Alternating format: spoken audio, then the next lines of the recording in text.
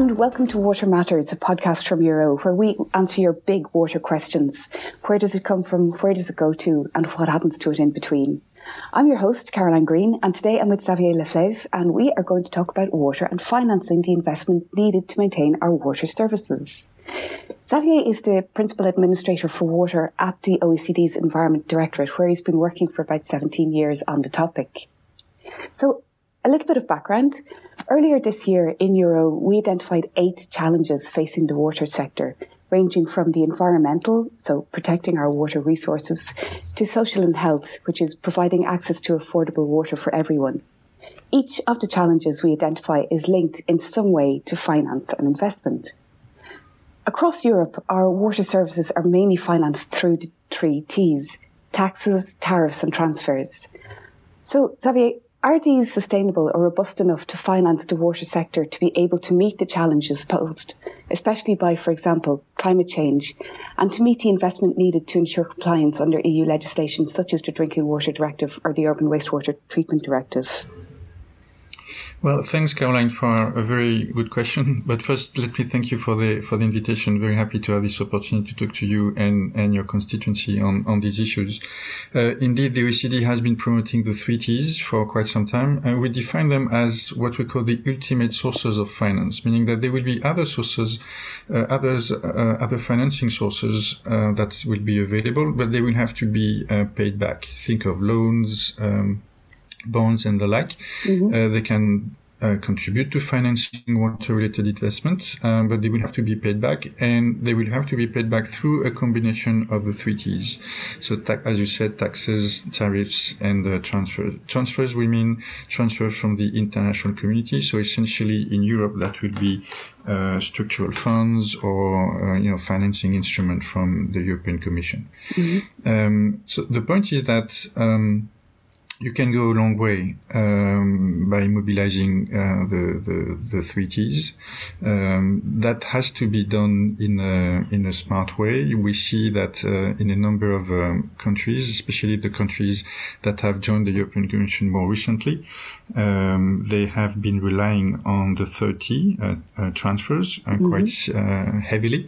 And we know that this funding for water supply and sanitation investment from the European Commission will be gradually phased out. So this is a challenge for these countries because they now have to rely more systematically on the first 2 T's, which actually are domestic sources of finance, revenues from water tariffs and domestic taxes. Of course, there are some issues related to the combination of the 3 T's that relate to the environmental dimension of water services. If we go on having more stringent water quality standards for health reasons or for environmental purposes, obviously this will push the costs of building, operating, and maintaining water services up, and that can generate further affordability issues across Europe. In essence, affordability is not a major issue across OECD countries. And that's true as well for European countries. Of course, there will be some affordability issues for small groups small share of the population in some countries. But in essence, most EU countries could do more by raising revenues from well-defined and sound tariffs. But still, if you think about some of the costs that water suppliers will face in the coming years or decades, that will be driven by climate change, that will be driven by new environmental and health regulation, it is likely that affordability issues will become more prominent. And that will generate some issues in terms of fairness. If you think about the polluter pays principle, one of the emerging issue in Europe about water supply and sanitation services is what we call the contaminants of emerging concern, CECs. The more we looked into the water we have, the more we realized that there are contaminants such as pharmaceutical residues, microplastics, and the cost of removing these pollutants from water can be very, very significant. Is it fair that these costs will be essentially covered by water users? This is an open question. This is probably one that requires a political discussion, which is fine. That's the role for government. But some voices across Europe say, well, part of these, some industries think about pharmaceutical industries or chemical industry should be held accountable for the fact that we find these substances in our water streams, and they should maybe foot part of the bill. So that would be an opportunity to harness new sources of finance and potentially, some sort of a distraction from the 3T, because if the chemical industry or big pharma is incentivized to, cover some of the costs related to treating CECs, it means that the 3T will not be the only sources of finance anymore, and you can consider new sources. So we see that as an interesting avenue, which makes sense from an economic and social perspective. Again, I think this is essentially a political discussion that needs to take place at either national or probably EU level. Happy to be part of that discussion as OECD if there is an interest. Yeah, and I think we will be happy to see that discussion taking place too, and if we can participate, even better. Like the polluter pays principle and the controlled source principles are two things that are very close to our hearts in Euro. So anything that we could see to promote the polluter pay principle is a positive thing for us. And so, Xavier, the investment needs that you identified do not include a number of upcoming investment needs, such as the cost for removing pollutants of emerging concerns, like you just mentioned, or the development of sustainable sewage sludge management systems. While we are expecting more data from the ongoing Commission impact assessments relating to the Urban Wastewater Treatment Directive and the Sewage Sludge Directive, does the OECD have an estimate of these additional investment needs? Unfortunately, the short answer is no. You pointed at very interesting and actually very challenging developments. The point is that the cost will very much depend on the type of policy and technology that the countries, the municipalities or utilities will consider. If you think about CECs, for instance, the only contaminants of emerging concern, the only country that has had a national policy on the topic is Switzerland. So we know the costs of the Swiss approach. I think the overall estimate is the capital expenditure of about 1.1 billion euro, with operation expenditure of about 120 million per year. So if a country wants to follow the Swiss approach, this is the magnitude of the cost. But there are issues on whether this is the most cost-effective way of dealing with CECs. And one thing we are exploring at the OECD at the moment alternative options which can rely on different policy, different type of technology. So and as long as you don't have a clear reference or a model to deal with CECs, it will be very difficult to have robust projections. Okay. Same thing on adaptation to climate change, or flood protection. If you think about it, there are many different ways you can protect against flood risks. Some will be very costly if you want to build dikes and other reservoirs. Other may be cheaper, at least in terms of capex, if you think about nature-based solutions, floodplains, or others. So when the diversity of policy responses is so large, it's very difficult to have robust cost estimate or projections. Europe is in the privileged position to be able to offer quality water services to almost all of its citizens. But still, the OECD issued a report last year on financing water supply, sanitation and flood protection, where you estimated that around 289 billion euros are still needed to be invested across Europe in order to bring our water treatment network up to standard, including our drinking water network. Can you tell us a little bit more about this? Yes, indeed, and thank you for referring to that document, which was a very, I hope, valuable cooperation between the OECD, the European Commission, and member states. Mm-hmm. And Euro actually was involved because we used some of your data. I'll come back to that in a minute. Okay. So indeed, Europe is in a very privileged position, and I've been working on water almost globally, and it's really impressive what European countries have achieved and continue to achieve when it comes to providing access to a reliable, safe to drink, potable water and robust sanitation services.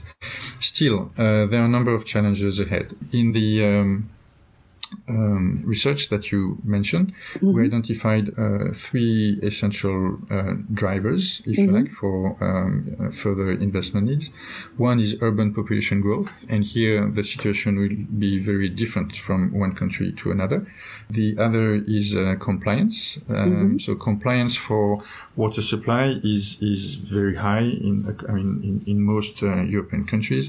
Compliance with the Urban Wastewater Treatment Directive is more uneven. So there is still some effort to walk the last mile and mm-hmm. make sure all countries will be compliant. And I think we took 2030 as a reference, as a target here for mm-hmm. compliance. We added one challenge, which is efficiency in water supply services, because mm-hmm. if you think about it, with climate change and public opinion being more aware of environmental issues, it may be difficult to continue to deliver services with a poor level of efficiency and high level of leakage. So mm-hmm. we assume that by 2030, all utilities will converge towards, we had two scenarios. One at 10% of efficiency, which may be a little bit demanding, and which frankly may not even make sense from an economic perspective. And the other scenario is 20% mm-hmm. maximum of leakage. So we have used these drivers to project future investment needs. Now, there are a number of caveats. As you mentioned, we couldn't monetize cost of treating CECs. Mm-hmm. We couldn't monetize the cost of more systematic adaptation to climate change. We couldn't project the cost of managing sludge, which is a major issue, but we have no data on this. I mean, no robust data that allows international comparison across the 27 member states. Mm-hmm. The elephant in the room is actually that we know very little about the state of the asset. We don't know whether the current level of investment and finance allow for a proper renewal of the asset base. On this, I think Euro provided us with very interesting data. You are probably the best placed to collect that information. Thank you. In Europe, and I mean it. The point is that roughly half of your constituency don't have the answer. Mm-hmm. So for half of the member states, we don't know what is the current pace of renewal. Mm-hmm. And when you have the data, a significant part of EU members probably invest too little to renew the existing asset base. In my home country, France, I think the data shows that it would take 150 or 160 years to renew the existing asset base, which can be fine for part of the asset, like some of the big pipes. At Eau de Paris, we have mm-hmm. some data that shows that they can be reliable over 200 years. But for mm-hmm. other parts of the network, this cycle needs to be, speed up. Mm-hmm. We don't know what's the, appropriate rate of renewal, but it is very likely that in most countries, the current practices are not up to the challenge. Mm-hmm. As a consequence, I would assume that our projection is an underestimate of what needs to be done. Because, as I said, most countries will probably have to accelerate the pace of renewal, and they will have to face new challenges: CECs, adaptation to a changing climate, sludge management. Mm-hmm. And still, with these conservative projections, you will see that all EU countries need to increase their current level of expenditure by at least 20% in the coming years. Wow. And for some countries like Romania and Bulgaria, that can be actually 180%. So almost multiplying by 3 the current level of expenditure, which you can imagine is an issue. Some countries are probably better placed to cover these additional needs because they already have robust financing instruments in place. And efficient expenditure programs. The countries that will face the more difficult challenges are the ones which so far have heavily relied on EU funding, because as we mentioned earlier, we know that that source of funding will be gradually phased out. And countries with expenditure programs that may not deliver actual benefits on the ground. And there are a couple of charts in the report. If your constituency had the opportunity to read it, that show that for some countries they already allocate quite a significant level of expenditure to water supply and sanitation services with poor performance on the ground. So there may be issues here with the efficiency of public expenditure programs. The good thing is that this is something that can be improved and that actually doesn't cost additional money. It actually allows to deliver better for the same level of finance. So there is room for improvement on that front as well. Well, according to our latest research, we issued a report this year, Europe's Water in Figures, which is an update of a report that I think we did in 2019 or 2018. According to this report, our members invest about 45 billion euros a year in renewing infrastructure. And we know that it sounds like an awful lot of money, but it's not nearly enough to cover the rate that is needed to invest in and update and renew our infrastructure. So, But you're right, Caroline. It is already a very significant amount of money. And, on all these years, I've been hearing the water community saying we need more money. Fine. But are we sure we are already making the best use of available resources? I think on that front, there is still some room for improvement, which actually I would see as a prerequisite before we can, make a robust case for additional funds. Financiers will be more likely to consider water as a financing opportunity if they are convinced that the money that is being used will actually contribute to improved services. The first person, people, financiers who come to mind here are the water users themselves. The willingness to pay will increase and always increases when people see better quality services, more reliable and responsive services. So the performance of utilities is essential to attract new sources of finance, be they revenues from tariffs or repayable finance through commercial loans or other means. So, Xavier, as part of the report that we just mentioned, the OECD report on financing water supply, sanitation and flood protection, the OECD looked at the issue of affordability, which we've just talked about an awful lot. This is, of course, crucial for us as we provide an essential service. Already today, we can see a certain level of underinvestment in a number of countries, and quite frequently social reasons are cited. How do you think this is going to evolve in the future? I think there are a number of misconceptions about affordability, and what we try to do in that report is to provide some evidence to support or substantiate a policy discussion. Some of the data we have collected indicate that in most countries, I think there are maybe 3 or 4 exceptions, 90% of the population could pay more for water supply and sanitation services. It doesn't mean that they should, But the point is that there is some room for maneuver. So, that narrative that we have to keep tariffs low to address affordability issues or concerns is actually misleading, because tariff low benefit 90% of the population who could pay more. And they actually hurt the poor who would benefit from extension of existing services and improved service. So it's a mantra that is very relevant that emerged in developing countries, but which I think applies to Europe as well. Cheap water hurts the poor, and I think that message should really resonate and should be conveyed further. At the OECD, we strongly believe, well, it's not a belief, I think it's really based on hard science and evidence, that the best way to address affordability issues is to have tariffs that will cover the costs of operation and maintenance of the assets, probably covering also some of the capital cost, and have targeted social measures that can actually help address affordability issues for those in need.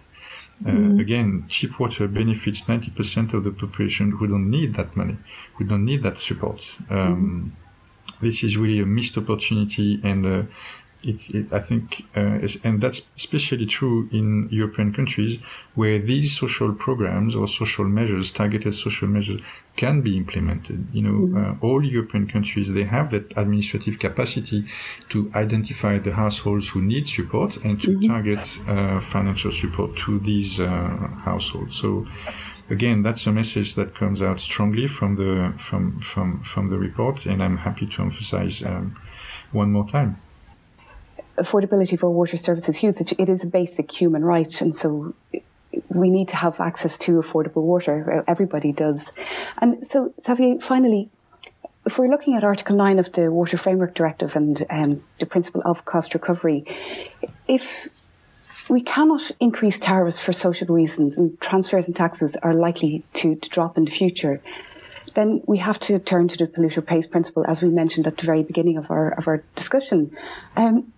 Do you think that the implementation of the polluter pays principle could and should cover the additional investment costs directly related to the pollution of drinking water resources and to wastewater?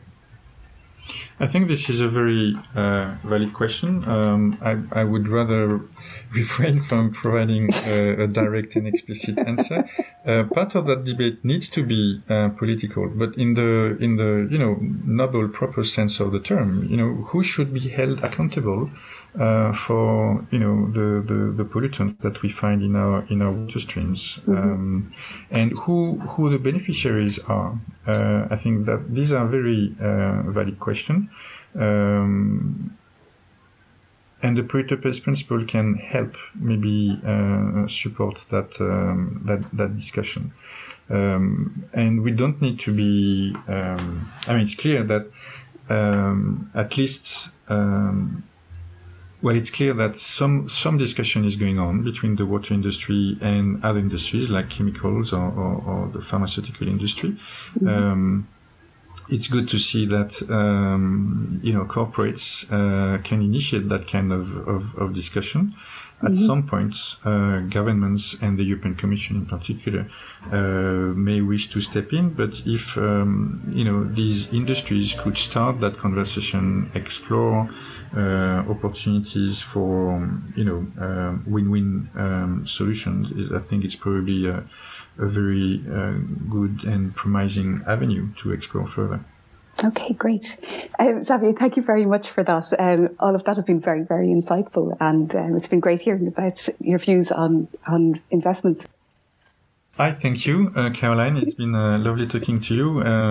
We really value the collaboration we have with Euro. I think you, as I said, you were in a very unique position to contribute to these policy discussions with your membership, with the data you can provide.